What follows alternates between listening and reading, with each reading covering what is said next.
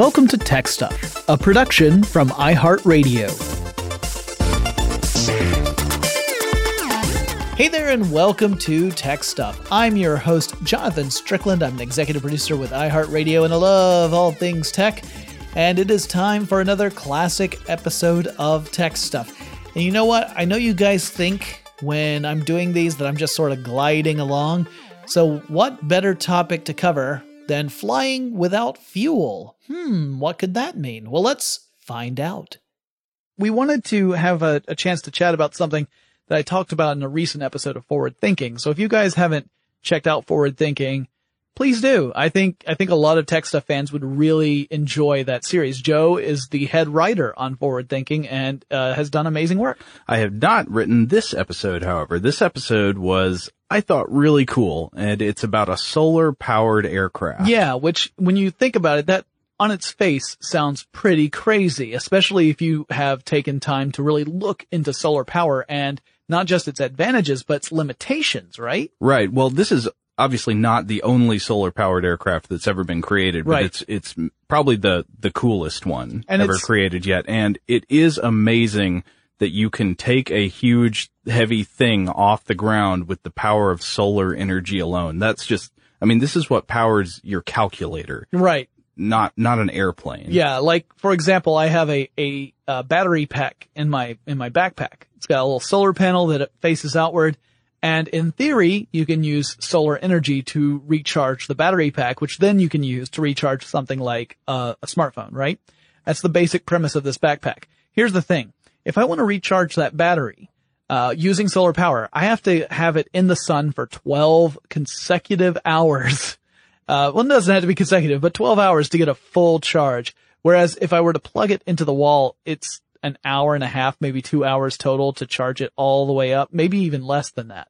So it just shows that solar power, getting a lot of energy from it is a challenge. Now, obviously, the solar panel that's in my backpack is not what you would consider bleeding edge. No, it's probably not the best that our current science has to offer. It's probably not even on the top, near the top line for consumer tech right now, because what's available on the consumer side is a big drop down from the cutting edge best of the best. So if you are getting a solar panel that has been designed to be as efficient as possible, we're talking top of the line, this is the stuff that NASA is going to use, right?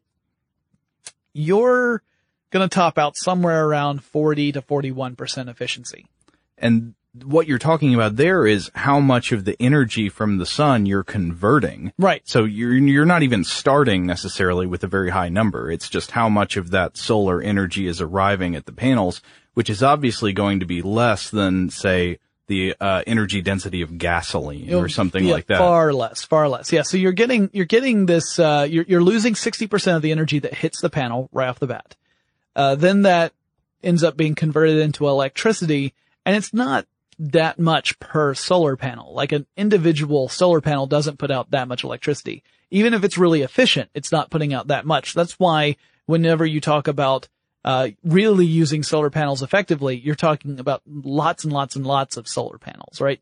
They have individual solar cells in them, and there might be thousands of these solar cells in one solar panel farm. Yeah, and if you're designing an airplane that's powered by solar panels, one of the big questions I would wonder is, where are you going to put them? I mean, When I heard about this thing before I saw an image of it, what I pictured in my mind was like a football field sized flat surface with just a tiny little, person strapped to the bottom of it.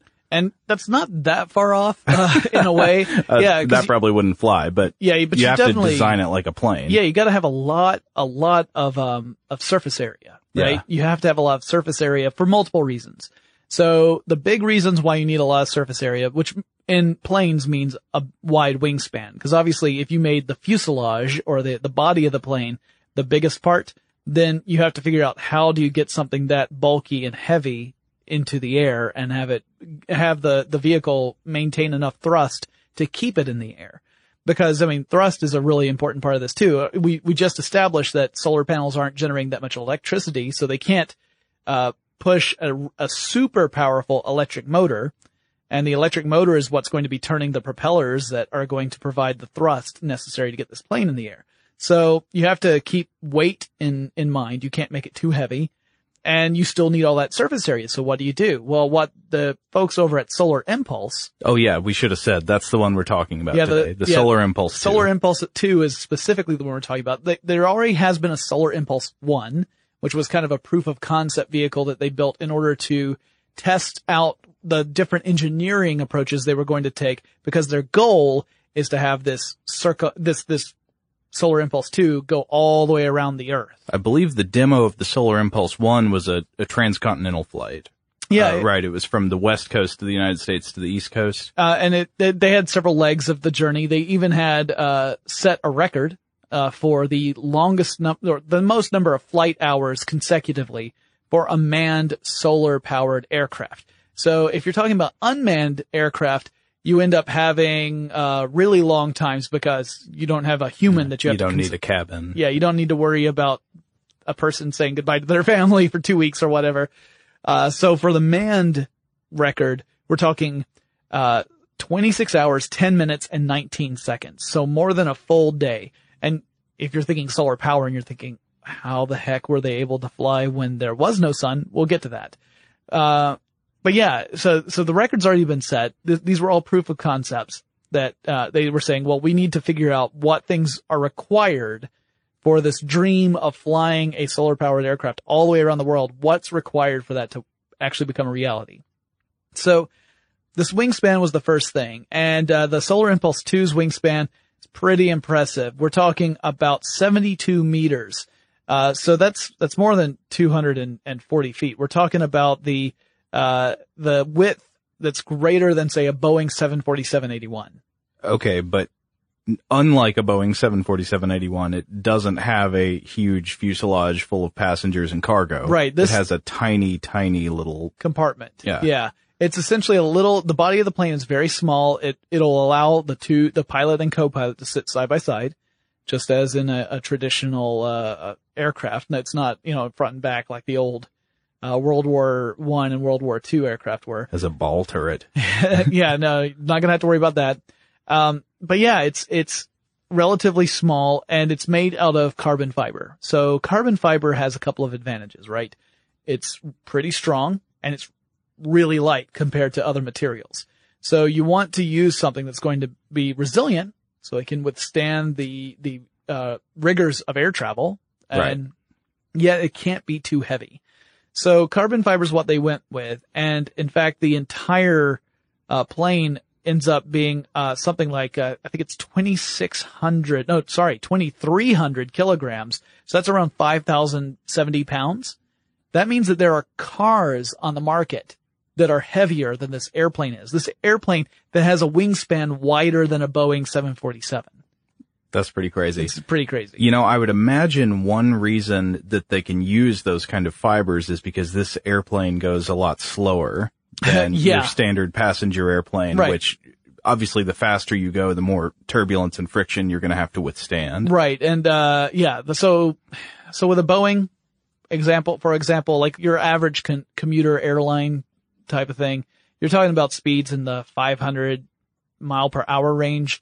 With Solar Impulse 2, you're not going to go quite that fast. The top speed is something like 88 miles per hour. 88 miles per hour. Fortunately, it does not require 1.21 gigawatts for it to fly, or else it would go back. How many gigawatts does it require? Not many at all, really. Because again, do you know how many solar panels are actually on this thing? I don't know. 17,000.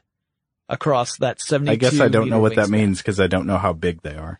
It's not that they're that big. Well, I mean, think of a 72 meter wide wingspan. Yeah. That's pretty huge. It's not that the panels themselves or the solar cells, I guess I should say. It's not that the solar cells are that big, because really 17,000 solar cells is more accurate than panels. Panels are like a collection of cells. But, they're not that big, but the fact that there are 17,000 of them is pretty impressive. And they're only driving 4 electric motors. And like I said, those electric motors turn electric propellers. The propellers are shaped in such a way to help provide the thrust needed so that you maintain the speed to stay in the air. Those wide wings also are able to provide a lot of lift and stability in flight. Although it is kind of tricky. You can't, take off in windy conditions with this thing. You would imagine not, because with such a wide wingspan, a little bit of wind could easily get it to start tilting any which way. Yeah, yet another thing I'd also imagine is that the wider wingspan allows it to stay aloft at lower speeds. Yeah. Yeah, that's another thing. And it's also not going to go to the same sort of altitude that you would see with like a commuter jet or something. That's not going to go up to 35,000 feet. Well, I've been cruising without fuel for a while now. Think I'll just keep on going. But you folks out there, you look like you could use a little bit of a break. So we'll be right back.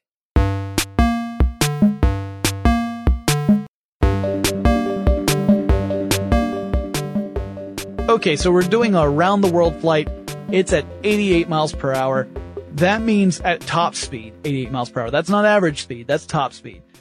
That would mean there's going to be some stretches of this flight where the airplane's going to have to stay in the air a really long time because there's no convenient way to land it at night when you're over, say, the ocean, right? There are going to be times where those oceans are so wide, there's no way the plane can make a trip across, say, the Atlantic in a single day, not at 88 miles per hour. It's going to take multiple days and nights of flying for it to get from one point to another where it can safely land. Because they do plan on taking this trip through several legs where the plane will be able to land, maintenance crews can come out and do some repairs if necessary, that kind of thing. It's not like it's going to do a full flight around the Earth without ever touching down. They will be touching down along the way and then taking back off in another leg of the journey. But still, when you're over the ocean, you don't have that luxury. So you've got to be able to fly at night. So that's when they switch to monkey on a stationary bicycle power. I recommended that. I thought its time has come. I mean, it's an unproven technology, I'll grant you, but I really think we have not tapped the potential of monkey bicycles. No, I think they've got to be using some pretty good batteries. Yeah. And that has to be a very important part of the design, right? Because batteries are heavy. Exactly. And this airplane needs to be light. Yeah, they used, they created lithium batteries. They actually the engineers had to look at a way to make the batteries incredibly efficient, and they had to be able to charge quickly, because if you aren't getting a full charge throughout the day, then while you're also driving those propellers, then that could become a problem at night, right? If you want to remain aloft, that could be a serious problem. Yeah. So they experiment with different electrolytes, which of course, as we know from Idiocracy, is the stuff that plants crave. But no, they experiment with a lot of different chemical compositions to try and make the most efficient batteries. So they went with lithium batteries that are kind of, think of it like a long, thin, almost like a film, as opposed to a big battery pack.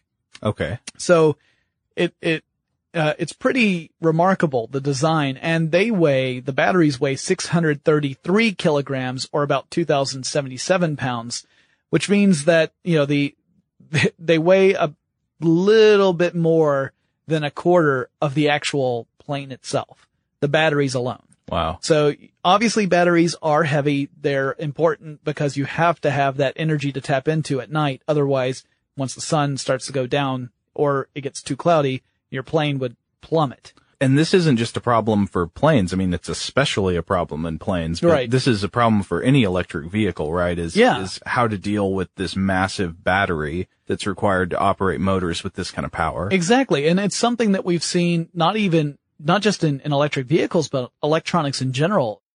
We have a little bit more to say about this interesting episode. But before we get to that, let's take another quick break.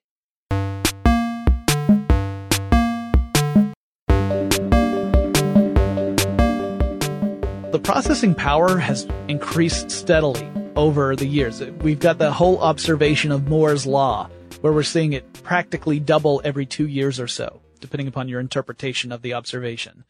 Well then, why haven't batteries kept pace with that? I'm seeing my mobile device is getting more powerful, but the battery's draining faster, so it's not as useful to me as long. And part of that is just because batteries aren't on that accelerated path. I mean, there's only so much we can do with chemistry. To be fair, they have come a long way. This is also a topic we talked about not too long ago on Forward Thinking, is how far batteries have come. Sure. And it is kind of amazing what we've achieved today. I mean, your standard lithium-ion battery today is kind of a wonder work. It really is. Yeah. The fact that you're able to recharge it so that the electrochemical reaction that's going on within the battery gives off electrons. I mean, that's the whole point of a battery. Otherwise, it would be useless. And in an alkaline battery, this is an irreversible, reaction. So the electrochemical reaction happens, electrons are given off as a result. You can use those electrons to do work, thus electricity. But once it's drained, once that chemical reaction has gone to a certain point, you're not generating enough electrons for it to be useful anymore. You have a dead battery. Yeah. Whereas with these lithium rechargeable batteries, there are non-rechargeable types too, but with rechargeable batteries, you can reverse that reaction by essentially forcing electrons backward through that pathway. It's basically doing the whole thing backward. You're putting work into the battery the same way you took work out of it earlier. Yeah. So the fact that we've managed to do that and increase the efficiency, even a little bit, is the reason why something like the Solar Impulse 2 is possible. And again, we're not going to see this actually fly around the world until 2015, but they've already proven that it works with that first proof of concept vehicle that was able to stay up in the air for 26 hours. The fact that it was able to recharge the batteries, fly all the way through the night and continue, they're fully certified to fly at night. It shows that there's been a lot of work done here. So we've got, the energy side covered. The fact that it's going to be using solar power to drive the electric motors at day, switch to battery at night. It's going to be able to fly really for as long as the pilot and co-pilot can stand. That was my question. Yeah. What's this going to be like for the pilot and co-pilot? Okay. Have you ever, Joe, have you ever traveled first class? Oh no. Okay. So I've traveled first class, not to brag, but, it's pretty sweet. And, once you travel first class. How was the champagne and cheese selection? We didn't have champagne. We had real pain. Thank you. None of this champagne you guys talk about. But I mean, anyone who's traveled first or business class and then goes back to travel coach, the belly aching is unbearable, right? It's just this idea, oh no. Can't go back. Yeah, you can't go back. By the way, I haven't traveled first or business in years, and frankly, I'm still amazed that planes work. So I'm happy either way. But there was a period shortly after that time where I was able to travel first or business, where I was one of those unbearable people for that particular reason. I'm unbearable for many other reasons now, but for that particular reason where I was, I can't believe this. What a wonderful frequency of complaining. I know. Flying coach, though, would seem like an amazing luxury compared to what the pilot and co-pilot are going to have to be able to endure to make this round the world flight a possibility. Because one of the things they're going to have to do, like I said, is stay in the air for, some of the estimates are as long as 5 days and nights, or perhaps even longer for just one leg of this journey. So for 5 days and nights, you are in a chair, in a plane, and you cannot go anywhere because there's no space. Every single ounce matters on that plane. Every single inch counts. So there's no space in the back for one person to go and collapse while the other one flies the plane. Instead, their chairs are going to be designed in such a way where they can lay back into a cot form, and the plane's going to have an autopilot. So they can set their heading and course and both catch some Z's while they need to, and then wake up and everything should be fine. Somehow I don't suspect that will happen. Well, that sounds freaky. I think it's probably more likely that they're going to do their best to take shifts, but the nice thing is that they can set it on autopilot and catch some rest if they need to.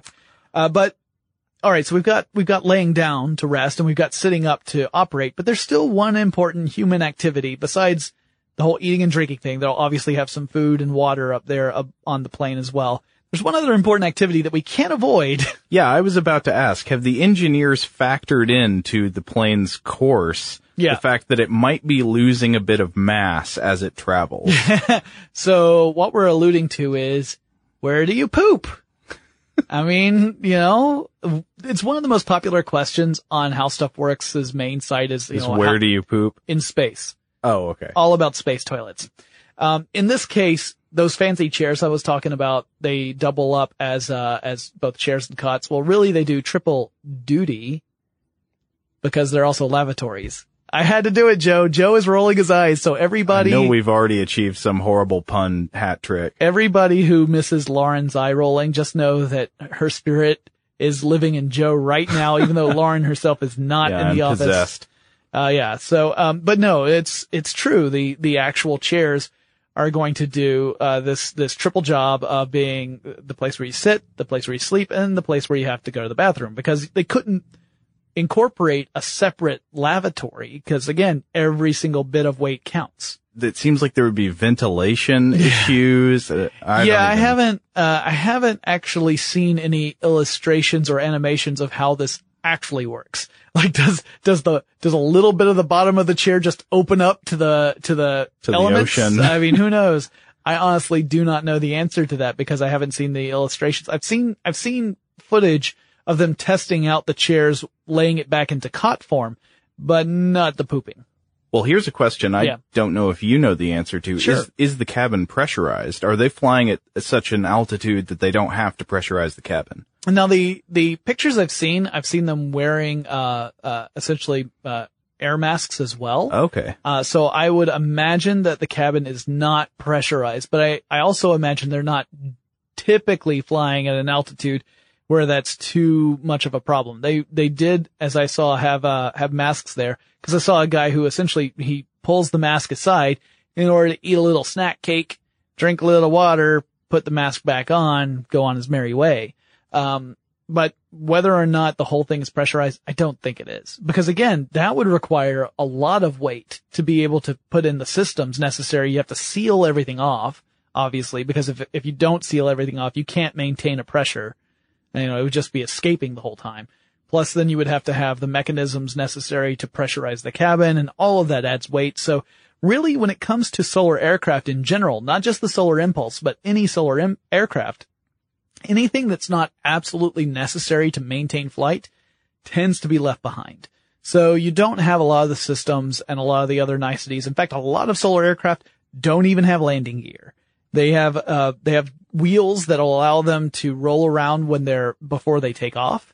But then once they take off, they shed them. They jettison the wheels because that's weight. Yeah, it makes sense. It's like the fuel containers on the space shuttle. Yeah. So it means that when you're landing, you're not so much landing as you are having as controlled a crash as you possibly can, which I'm sure is nerve-wracking, but that's part of the design. So the plane is designed to have that kind of landing. It's not, an emergency type thing. This is standard operating procedure on board solar aircraft.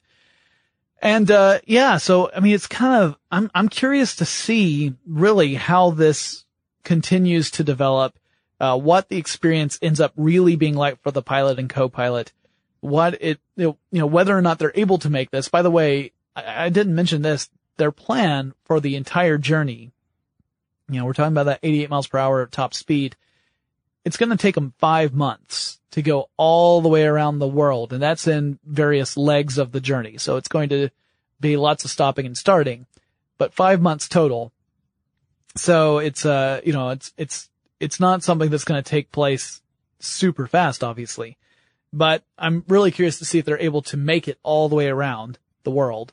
And one of the things I love about this is that it's really a pure engineering challenge, right? Yeah, totally. The whole thing was this idea of let's build a heavier than air aircraft only powered by solar energy. The batteries are charged by solar energy. So that's how you can say that. It's only powered by solar energy and be able to fly it all the way around the world. All right. That's our goal. How do we achieve that? And honestly, when they first started thinking about this, they started talking about it back in 1999. When they first started thinking about it, it was not something that could have been achieved just based upon the technology they had at their disposal. The team had to innovate and invent things and tweak stuff in order for this to happen. And that's what I find so exciting, because it's one of those projects where even if you think it's a ridiculous endeavor to fly around the world in a solar powered aircraft, the truth is the work that they're doing can inform other industries and other technologies that end up benefiting us in the long run. Yeah, well, before I read about this particular story, I would have thought a solar-powered aircraft was just impossible. Right. That there's no way you can generate enough power to create the thrust you need to stay aloft in a heavier than air aircraft. I mean, obviously if you have a balloon or something, but. Right. Yeah. And so it just blows my mind that they can do this at all. Not to mention the extent to which they're taking this technology. We should talk about how this is almost certainly not going to be the passenger plane of the future. No, there's no way. Because first of all, I think all the reasons that we gave of what they had to do in order to make this possible, right. I'm pretty sure that your average frequent flyer doesn't want to poop in their chair. Right. That would be a big one. Well, and you can't get enough people on it. Yeah. It doesn't go fast enough. You can't pressurize it. Yeah. Or at least that's what I assume. I could be wrong about that. I didn't see anything about pressurization on, about the solar impulse. If I'm wrong about that, that's fascinating. I would want to read more about that, how they achieved that. Right. Using this lightweight approach. But. Well, even if you table that one, I mean, just all the other concerns make this is not going to replace the passenger jet. No. What it could do is you could take a look at all the different considerations the team made in order to make the aircraft as efficient as it possibly can. And some of those lessons you might be able to apply to aircraft designs in the future. Yeah. And I would think one thing to focus on, or at least for us to remember, is that the advances that come with this kind of aircraft that are really important to future aircraft that people might fly in are not necessarily like the solar panels or the solar implementation. It might be the ways that aircraft like this use clever tricks to become lighter and still stay, have enough stability in the fuselage not to come apart. Right. Yeah, because one of the things, one of the big reasons why this is so important is that we didn't really address this, but air travel generates a lot of pollution, right? Oh, yeah. Your standard jet, like your standard commercial jet, can create as much as, 0.4 to 0.65 pounds of greenhouse gas per mile traveled. It all depends on the destination. And paradoxically, perhaps, the further you go, the less you're generating per mile. But the reason for that is because takeoff and landing are where you generate the most greenhouse gases because they require the most power. Yeah, there are people who talk about buying carbon offset credits. Yeah. When you take an air travel journey, that's not a bad idea. Even though through air travel, it's not necessarily just carbon emissions; it's other greenhouse gas emissions nitrous that might oxide be and even methane. more prevalent in jet fuel exhaust. Yep. But I mean, it's a huge amount. Like you're talking, 0.4 to 0.65 pounds of greenhouse gases. I mean, I don't know if you've weighed a gas recently, but it takes a lot for it to make a pound. So you're talking about a truly massive amount of greenhouse gases every time an aircraft is flying. And again, depending on the type of aircraft and how far it's going, that's what tells you how much average you are generating.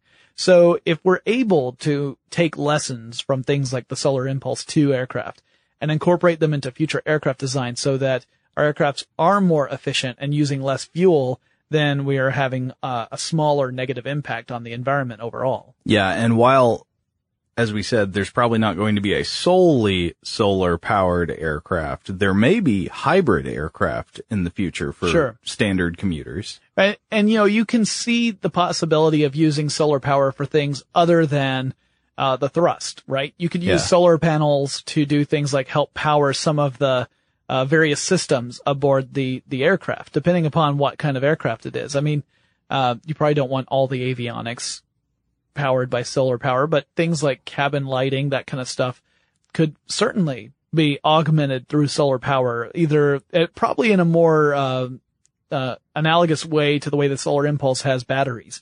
You would probably use the solar power to charge batteries, and then the systems would draw electricity from the batteries, not have a direct line solar panel to system, because that wouldn't be as useful in all the different situations that aircraft go in. Other thing to keep in mind is that aircraft tend to fly higher than your regular cloud level. Commercial aircraft do, so they actually have better access to sunlight than something that can't go that high. And also we're seeing this technology being incorporated into unmanned aerial vehicles. There's already proposals for UAVs that could use solar panels and never have to land. They could just stay in the air until they needed some form of maintenance. So until something breaks, they're fine. In which case they'd probably just crash. Yeah. If there's enough of a warning where something's going to end up, or you just have, a set schedule for when things need to have regular maintenance, then you might be fine. But if you get a note saying, oh, propeller failed, you're probably like, well, lost that one. But it's interesting because it could be used for all sorts of stuff. Not just, a lot of people sit there and think of surveillance, but that's not the only use. You can use it for things like sending it into a dangerous area that's been hit by a disaster or other sort of calamity and get a really good idea of what's going on before you send any kind of first responders in. Or in a example like the Fukushima nuclear reactor disaster, you want to be able to send in robots and that kind of stuff without having to put people in harm's way, because that's potentially a really dangerous situation. And having something that can maintain its position for a longer amount of time is more useful than something that just gets a snapshot and then that's all, the battery life is only 20 minutes or 40 minutes and then you have to fly it back. That's not as useful. Having something that can maintain its presence and keep an eye on developing situations is incredibly useful. So I think we're going to see that kind of technology more widely deployed over time as well.